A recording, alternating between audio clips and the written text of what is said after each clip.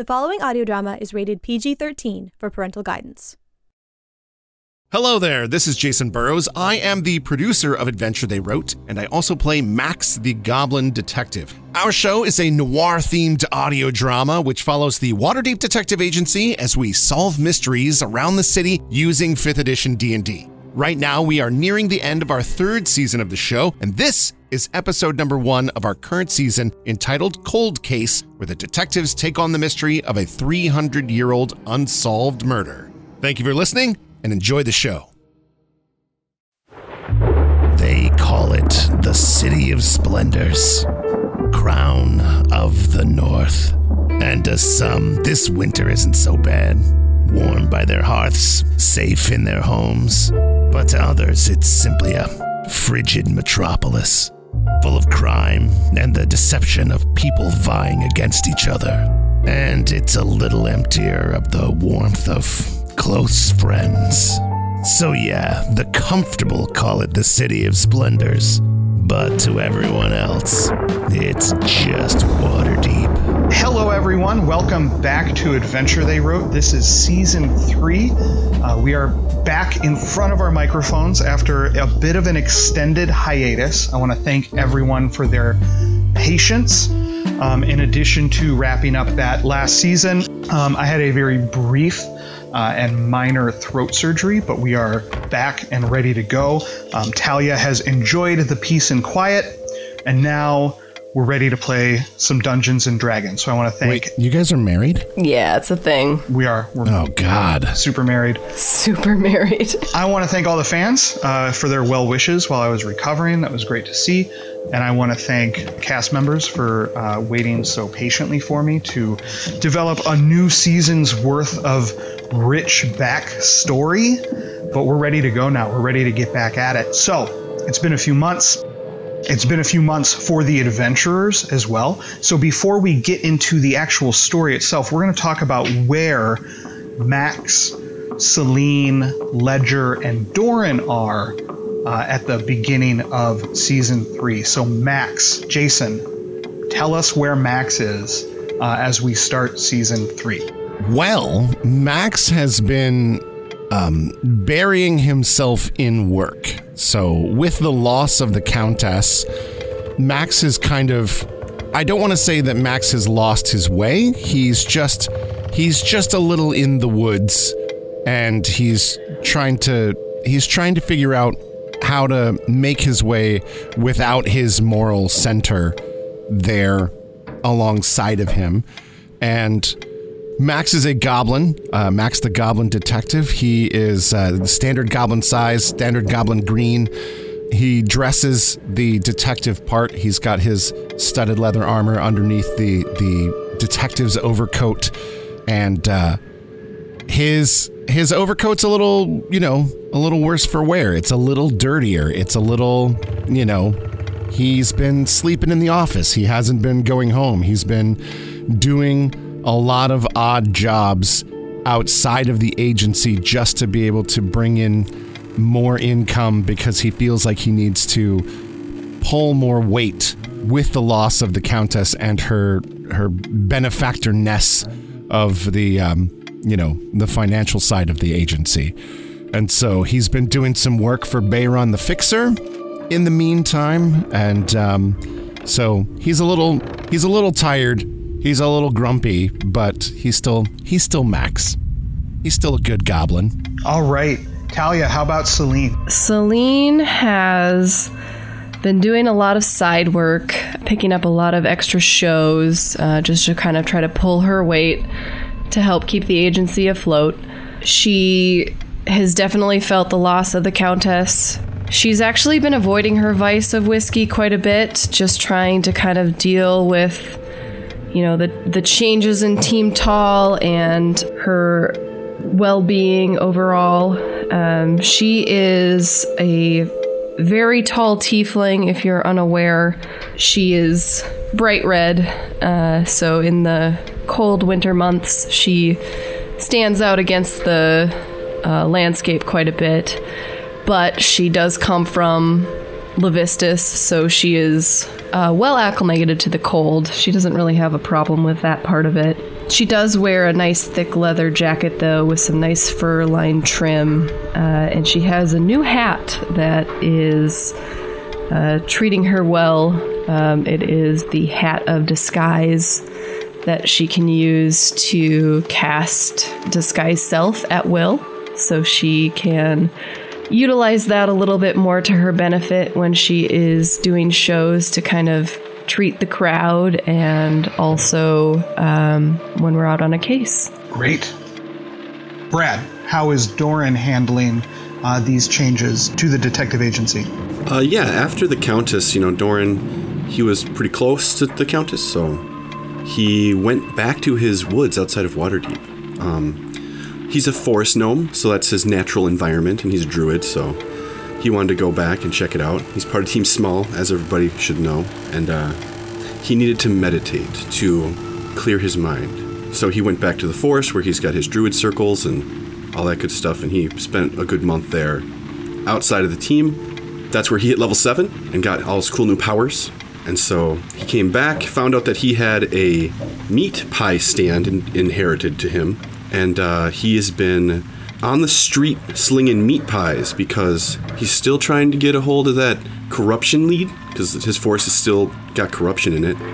And he loves meat pies, so he's eaten his own stock, so he hasn't made too much money, unfortunately. But yeah, so gnomes, they live a long time. He's sad about the Countess, but it's part of a gnome's existence for the other races to pass them by sometimes, like that. So he's still trying to be bright and cheery and trying to be the cheerleader for the team and keep everyone's moral high. Great. Sam, Ledger was a new addition last season to the Waterdeep Dicks. How is he doing as Season 3 is getting ready to start? Ledger's been just angsty. For those of you that don't know Ledger, he's a human. He has a very bookish demeanor, white hair, pale skin, blue eyes, and last season, people could already see that he was scarred with Lichtenberg marks that suggests that he was once struck by lightning. And now his back is also covered in burn scars from an explosion that happened in Waterdeep Harbor. He's taken the loss of the Countess hard, and he's found his temper shorter lately, and his fiery attitude has kind of put everyone else around him on edge. During this time, he's used various sort of operations and creative bookkeeping to help keep the agency solvent. Excellent. I think with the backstory for the characters established, let's dig right in and start Season 3. As Season 3 opens, Waterdeep is firmly in the grip of the worst winter in living memory. And that's pretty remarkable when you consider the living memories of elves and dwarves. When deep snow doesn't blanket the streets, freezing rain coats everything in sheets of ice. Though churches, guild halls, and even some nobles have thrown open their doors to the less fortunate, the sub-zero temperatures have taken their toll on the most vulnerable in Waterdeep, the people that can't afford to stay warm or find themselves without homes. Inside the offices of the Waterdeep Detective Agency, the somber mood is a match for the icy weather outside. Though the sun set hours ago, work continues by flickering lantern light, the only sound the howling wind pushing in on the windows. In the corner, a comfortable chair sits empty. The antique tea set on the table next to it, unused, collecting dust. Just as the wind dies and the night seems its most quiet, sharp footsteps approach the door to the office, and a dark silhouette fills the frosted glass window. Moments later, a firm but gentle knock echoes off the door. Max will walk over and open the door. And Hector will give a little hello. That sort of sounds like it has a question mark at the end of it. Max, you open the door, you find an immaculately dressed man standing in the hallway outside. He looks completely at odds with the dock district where the office is, and his incongruity seems to amuse him. He has, his mouth is upturned with the slightest smile, and he just seems to sort of be enjoying the fact that he is out of his element and sort of slumming it with the people that inhabit this district. Welcome to the Waterdeep Detective Agency. Hello, I will be your Detective Max. How can we help you? He looks down at you and sort of seems to notice you for the first time, despite the fact that you opened the door for him. And he says, yes, the Goblin Detective. Wonderful. Max nods and motions him inside. Celine is sitting in the back, kind of looking off in the distance, but she's shaken by the entrance of the visitor, and she's actually going to go over to the tea set and dust it off a little bit, and go get the kettle and put it on the stove, and just kind of motion over to Max and say, the Countess would have wanted this, and start putting tea on for everyone with the visitor entering. And Ledger was over near Hector's birdcage, and kind of as soon as he heard the knock, sort of shuffled over to try to throw on a collared shirt so that he at least looked a little bit presentable. So now he has sort of like a half-buttoned, untucked collared shirt on, and kind of walks over to see what the conversation's about. Doran was sitting next to Hector too, and he looks ready to hang out with him. And he hopped off, and he just brushed off the visitor seat and got it ready for the noble dude. So the man enters the room, and he takes it in. Again, you all get the sense that he's a little bemused with this. There's a particular novelty value that he seems to have entering here and being a part of this world as opposed to the world that he is used to being in. And he looks down at the seat that Max offers him, and very elegantly he sits down and just takes in his surroundings, appreciating what he would consider decor of the office. Max will walk around behind the desk and kind of hop up onto the chair behind the desk and put his hands on the top and ask, all right, so what can we do for you? He looks at you, Max, and he says, I have to admit, I was hesitant to approach you about this matter. You came to my attention earlier this year with the business of the Luskan crime syndicate, and you impressed with your handling of the pirates on Waterdeep Isle. But the task I mean to assign you is one that I have assigned numerous agents within the city, both private and official, and no one has been able to come up with an answer for me. All right. Well, first of all, hello, I'm Max, the Goblin Detective, and who are you? The man, he almost waves his hand. He says, of course, my manners escape me. I am Duke Moritan, and it is my pleasure to make your acquaintance. Duke Moritan. Pleasure to meet you. You recognize this name. This is Waterdeep nobility. This is upper crust. This is, in all of your adventures so far, you've met some sort of nobles and the elite, but you've never touched this echelon. This is the Kennedys of Waterdeep. Like this guy hangs out with the masked lords? Yeah, it's likely. Wow. Okay. Now, would I have recognized him when he came in, or would I just be now recognizing the name? You recognize the name. Oftentimes, these nobles are not seen out in public. They're not to the level of like the unmasked lord or the Black Staff, or someone who would appear at like a civic function. Sure. As part of, a parade or something like that. He is just kind of like way up there. He is, one of the elites that people talk about when they talk about the power structure of Waterdeep. Okay. That'll give Max a little bit of not pause, but he'll he'll lean in with a little more interest and say, Oh, well, if the help that you were looking for, in the North Ward and the Castle District couldn't help, how can we be of real assistance? He chuckles, and he says, oftentimes the assistance that I've contracted in the past, whether it be through private agency or through civic assistance,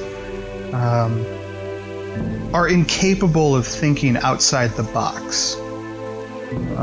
The massive craters on Waterdeep Isle lead me to believe that you are capable of more creative thinking.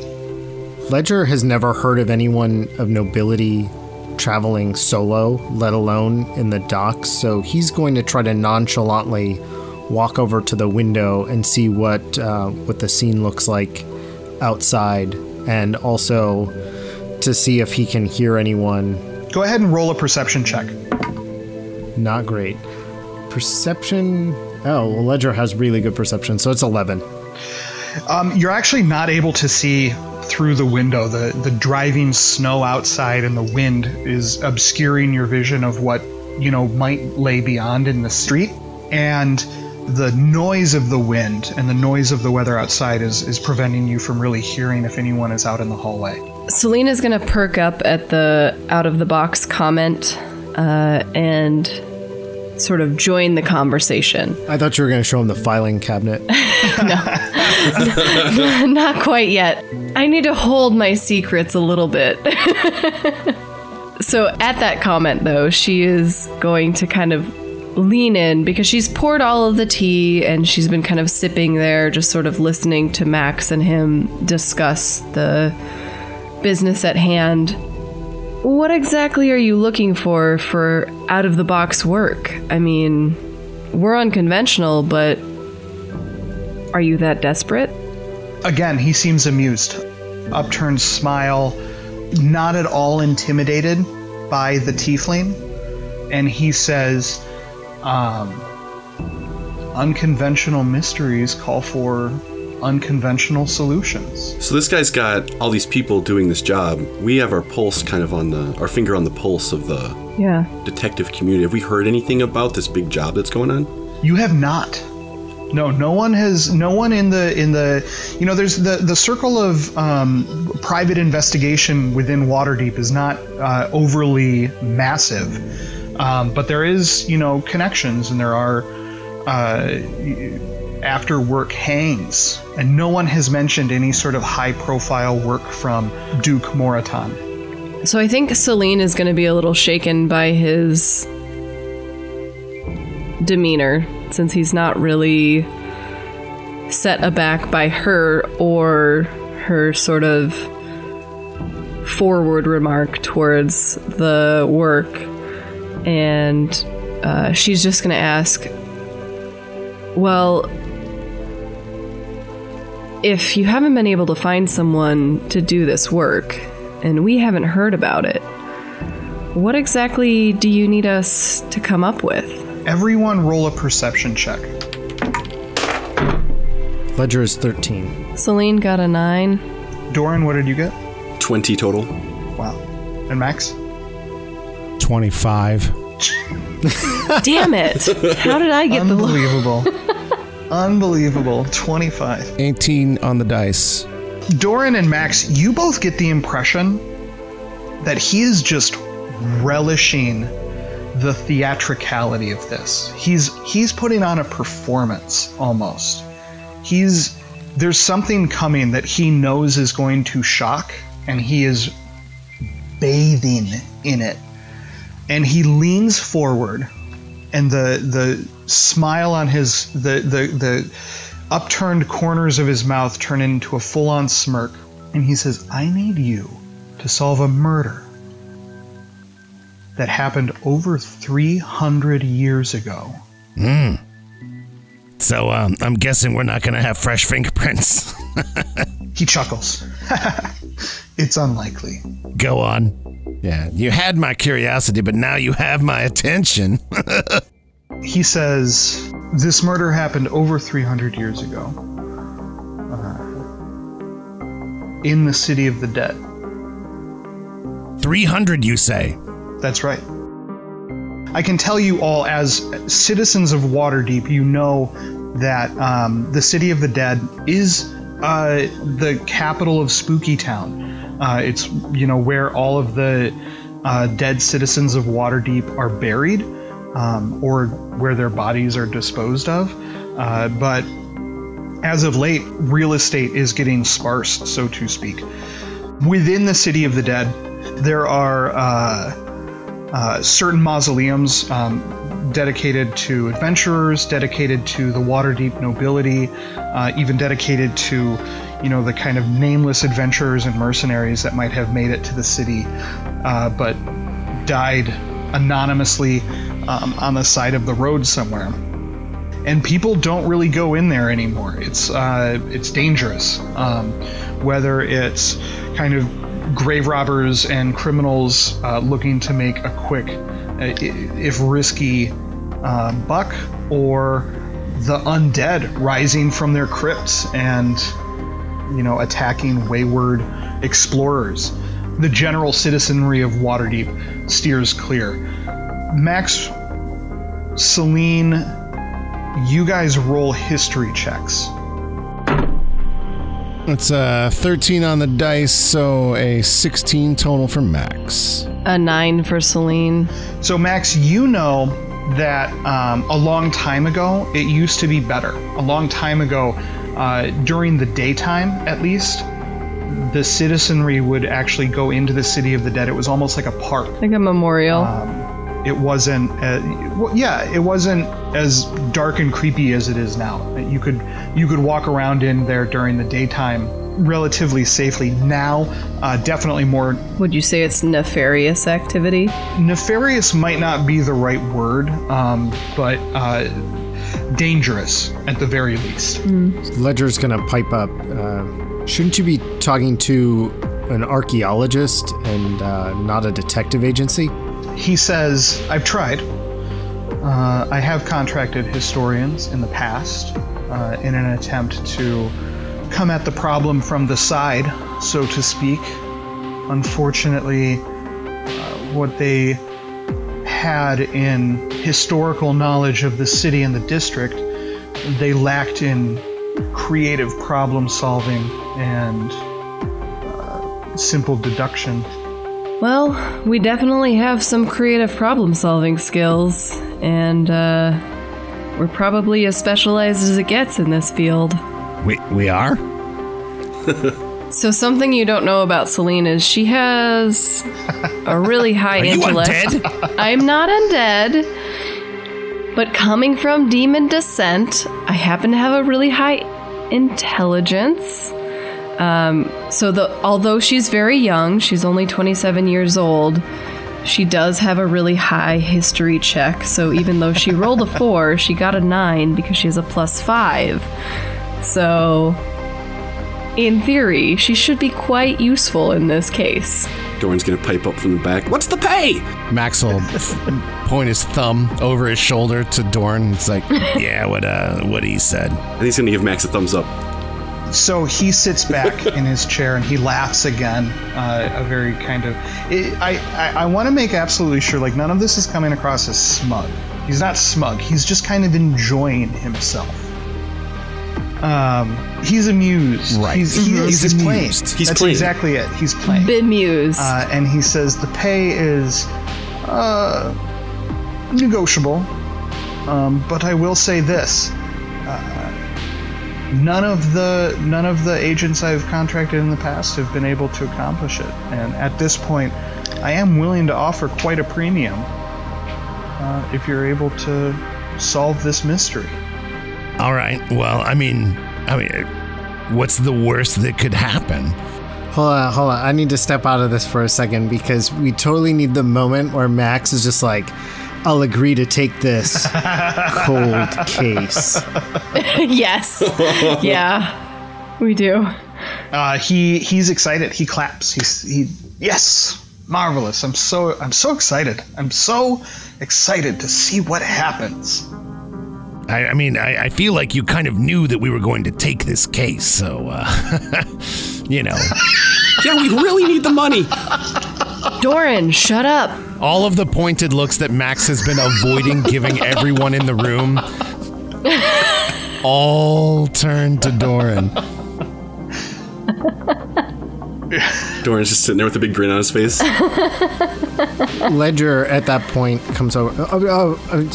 There's a lot of confusion here. So our standard rates for mysteries of this sort of unsolved nature are... He kind of looks at Max while he says this. Very high. 100 gold Very for high. every year that it's been unsolved? Let's, you know... this is a conversation that we can have not in front of the client. Selena's just smirking at them all. Just yes, This is a 100 guy with gold more for money every than year. sense. If he's down here in the dock ward talking to us. With no one with him. That you're aware of. Yeah, we don't know. He might have tons of guards downstairs. Yeah. Well, I guess it is frosted and we can't see outside. Yes, we will take your case, sir.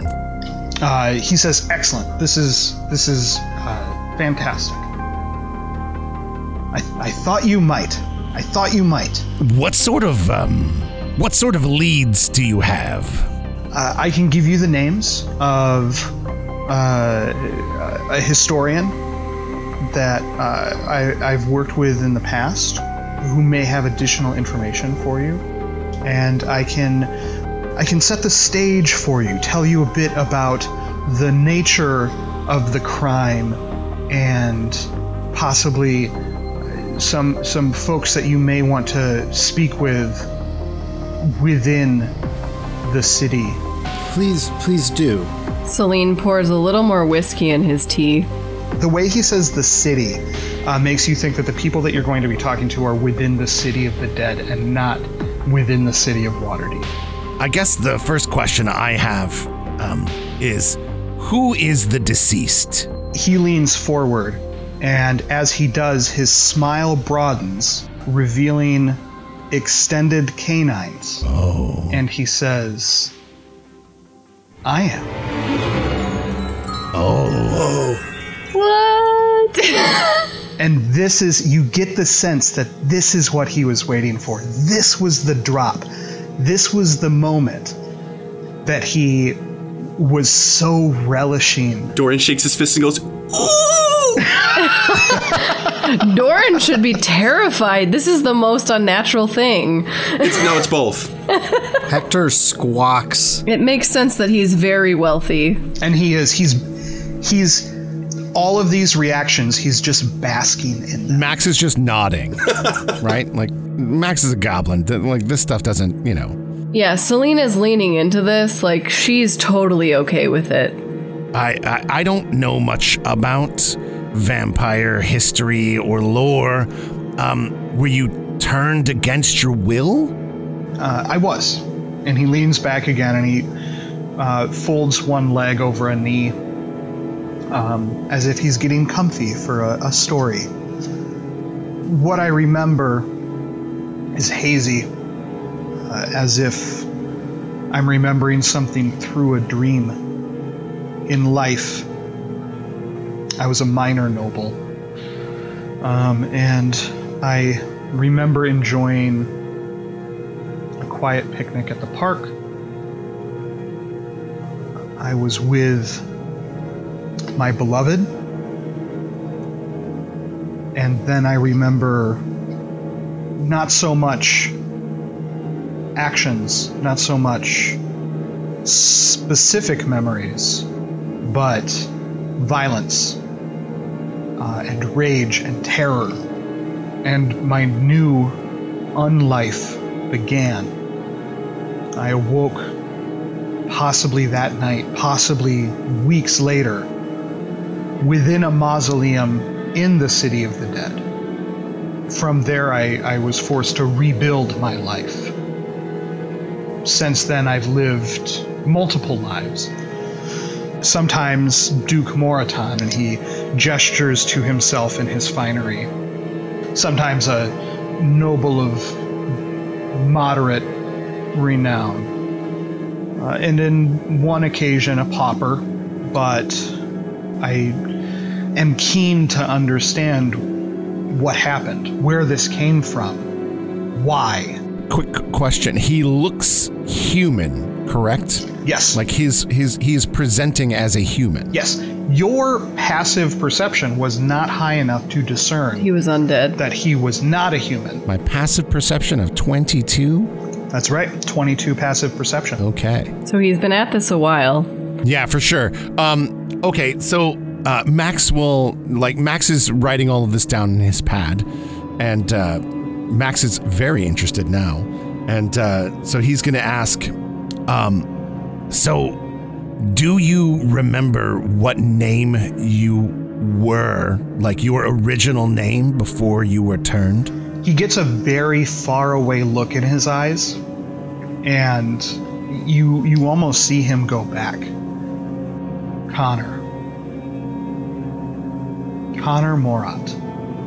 Celine would like to ask what mausoleum he woke up in. He snaps out of his reverie, and he says, yes, I awoke within the Deep Winter Vault. And being citizens of Waterdeep and having, even a passing familiarity with the City of the Dead, that the Deep Winter Vault,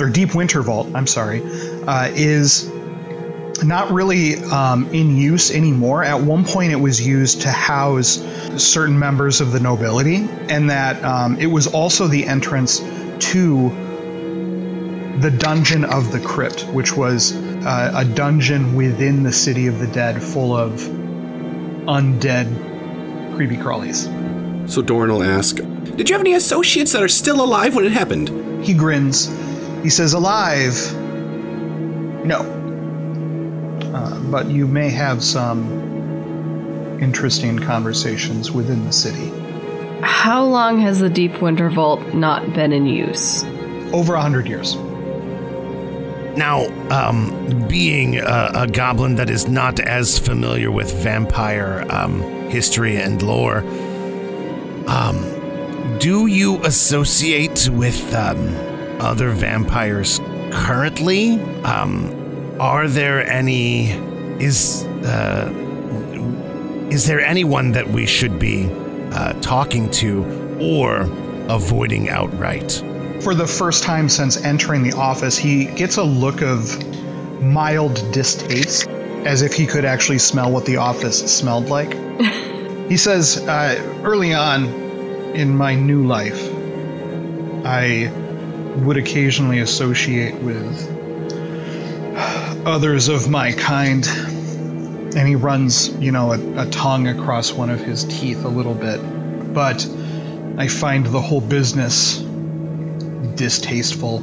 I'm unfamiliar with who is not my kind currently. Oh, okay. Within the confines of the city. Max would like to roll insight to see how truthful he is being about that fact. Okay.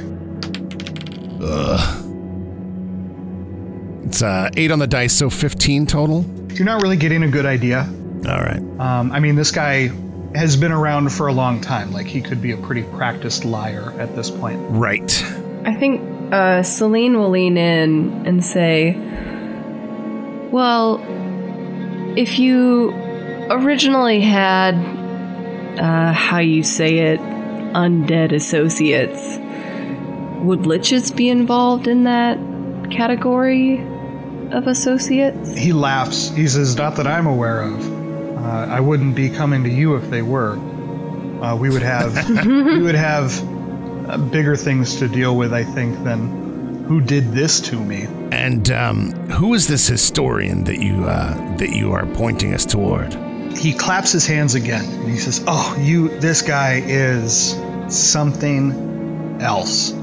You'll find him in the North Ward. He owns a lovely bookshop up there. It's just It's just something else. Brilliant. I absolutely love bookshops. Did you have anything new or different in the weeks or months before your turning? Could you clarify that question, Brad? Yeah, like, like new adventures or new projects, or was this person beloved new, or... He sits back again. He goes back to his reverie, his state of remembrance. And he says, no, I was a relatively bookish lad. I didn't concern myself with the happenings in the Undermountain or the adventuring parties that were in and out of the city. I had been courting Alma for months at the time, and we had known each other for years. There was just nothing new that would have warranted this. And what family does Alma come from? She was from a merchant family. Not noble at all. If memory serves, they dealt in iron stock. Do you know her surname? Alma Boren. If she was from a merchant family and you were from a noble family, was your kin were they keen on this match, or was there any sort of you should be aiming higher in that? I believe my father was less than thrilled at the prospect, but I was his third son. He lost nothing in me being with her.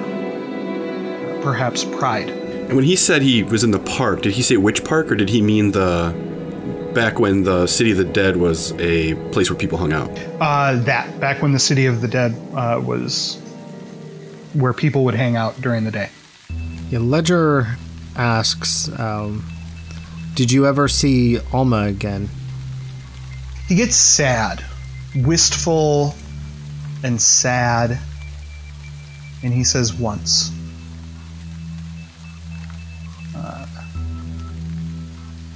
Once after this. And never again.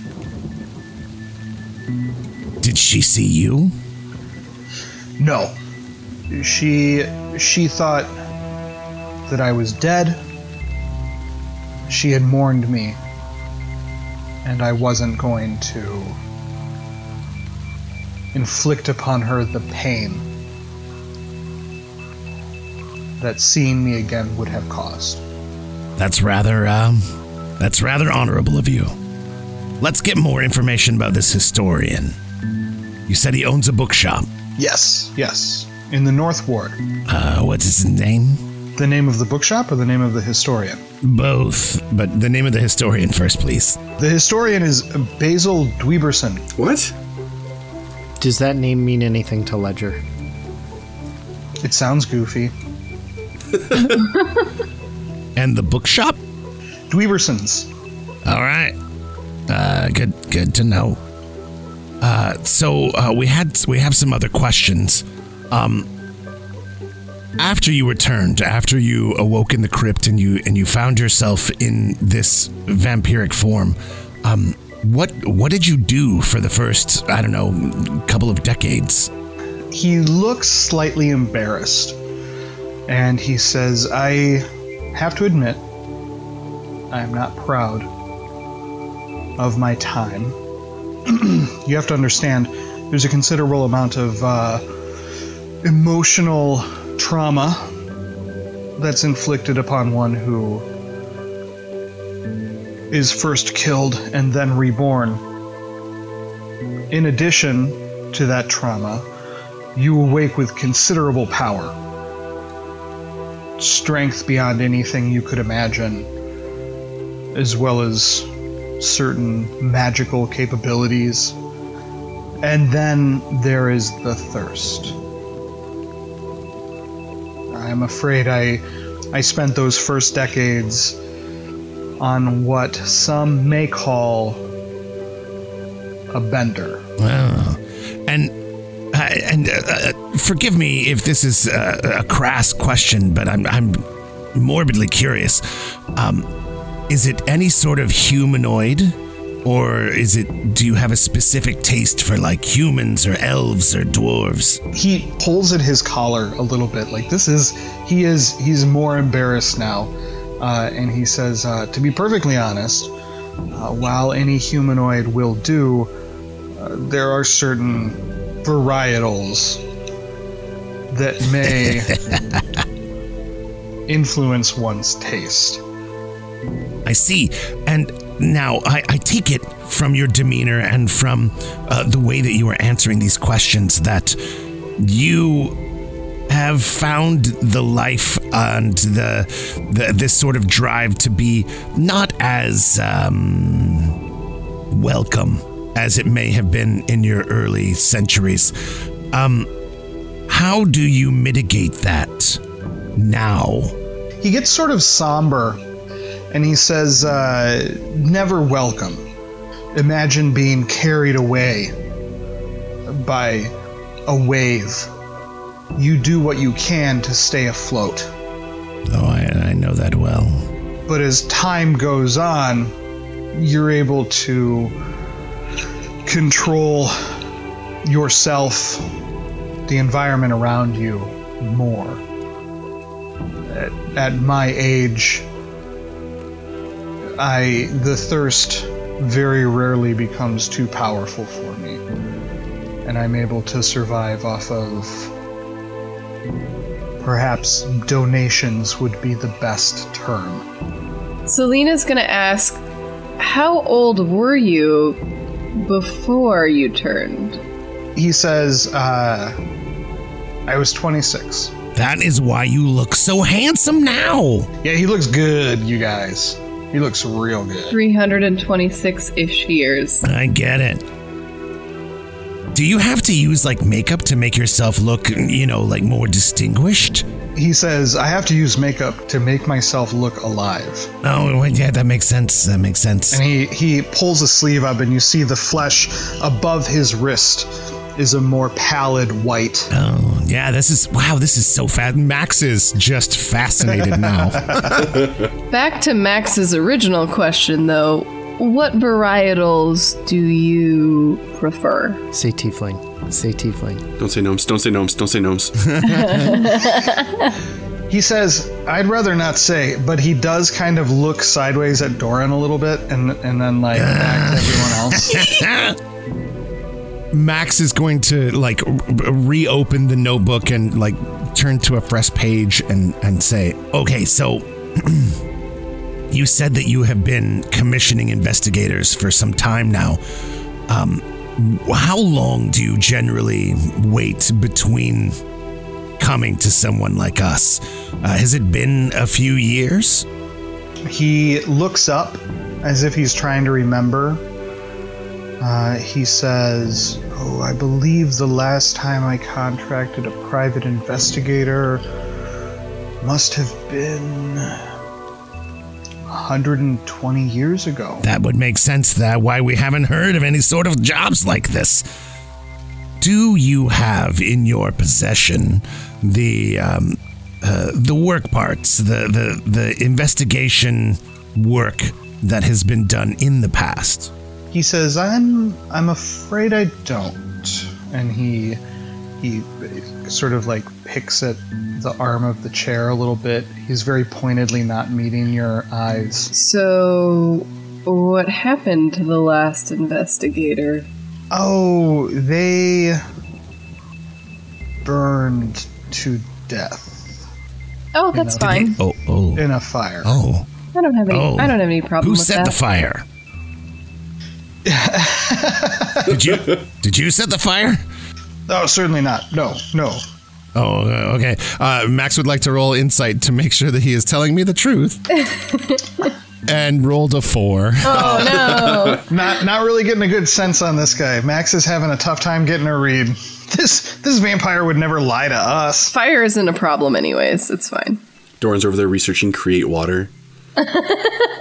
Of all the times to be without a cleric. Yeah. So Max is going to look around the room and kind of take the temperature of the rest of the remaining Waterdeep Detective Agency, and we'll turn back to our new client, Duke Moritan, and say, well, is there anything else that we need to know before we start getting to work? He says, yes, there's one more thing. Once you enter the City of the Dead, you will be at some risk. I'm afraid it's a bit more dangerous than it has been in times past. And he rolls 4 coins out of seemingly thin air, and he lays them down in a line across the table in front of Max. And he says, bring these with you. They'll offer you some semblance of safe passage. And if given the opportunity, just ask for Felix. And he'll be able to provide additional information. Are these coins currency for help, or are they a symbol of help? He says they are identification that will mark you as my, and he seems to struggle with the word a little bit, like he wants to get off it real quick. He says, these will identify you as my thralls. So the local elements there will give you some latitude. Max legitimately chuckles. Before you leave us, the previous investigator, while he may have come upon some, heat of the moment excursions, did any of his files persist? He says, no, burned to ash, I'm afraid. Where was he originally located? In this very building. Dun dun dun! Yeah. Convenient. Legitimately, though, she does want to know where he originally had his business establishment in case they might want to do some archaeological excavation. He says, I believe his office was located in the South Ward, though what is considered the South and what is considered the docks has changed somewhat over the years. It's a bit difficult to say precisely where it was. And do you have a name of this investigator, just in case we want to look up and see what we can find? He taps his chin thoughtfully. He says, I believe he went by Sparrow. Max will stand and look up at our vampire guest and say, well, It's a pleasure to be in your employ, and I really do hope that we find more answers than we do death inside the City of the Dead. He stands as well, and he says, as do I, and he extends his hand down to shake Max yours. shakes it. Yeah, Max will shake his hand. Yeah. Firm handshake.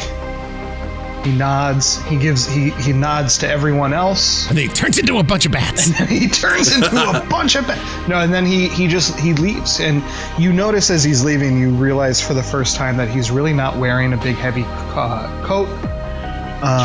Right. He's like there's no flush to his cheeks. The cold really doesn't seem to touch him.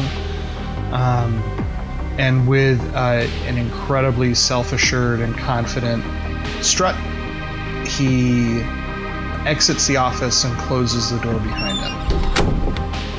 As he's leaving, Doran lets out a breath that he didn't even know he was holding, and he didn't know for how long. Ooh, it's a great line. And Max will turn and say, Well, looks like we've got ourselves a cold case.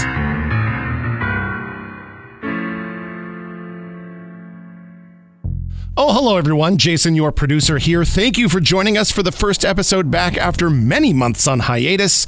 And if you're here for the first time after listening to our podcast's Wildmount episode, thank you for coming back. It was a real huge honor to be part of that project, and I'm very excited that we got to play in Critical Role's sandbox for a little while. This is going to be a really fun season, and we are very excited about what's to come. But we're also really sad about the losses that we've suffered. And I want to give a huge shout out to both Kat Kruger and to Chris Tulloch, the Countess and Gilly, respectively. They are both wonderful friends here in the Seattle area, and they're fantastic cast members. We are really looking forward to the day that we can get them back behind the microphones with us. So huge thanks to both of them for being such great people and supporters of our show. Also, I want to say a huge thank you to our friends over at Tabletop Audio. Tim allows us to use all of his work at no charge for this podcast. He has so many awesome 10-minute soundscapes, music beds, sound effects, and the best part is it's all free to use for any tabletop thing that you need. Just head to tabletopaudio.com, check him out for any gaming use, and if you feel like chipping in, you can join Tim's Patreon. Patrons get access to alternate versions of each track, and we make really great use of those here on the show. Music-only tracks, effects-only tracks, you name it. So again, thank you to tabletopaudio.com for being an awesome partner on this show. And thanks to you for listening. We hope that you enjoy this season's Cold Case. And if you are so inclined, we would really love it if you would leave a review wherever you get your podcasts. It really does help with the visibility of the show. And we're on all of the major outlets. So give us some stars, write a review if you have a second. We really, really appreciate it. We will be back in 2 weeks with episode 2. So stay tuned for more mystery. You have my attention, or let's see, what's the quote? You had my attention, but now you have my you had my curiosity, but now you have my attention. I don't know what the. I think yeah. You get it. We're interested. Do that again. I think that's a good. How the turntables have. As if he could actually smell what the office smelled like. Fresh meat pies. Or as if he was reacting to what the office, old meat pies and goblin farts. And he says... Hashtag goblin farts.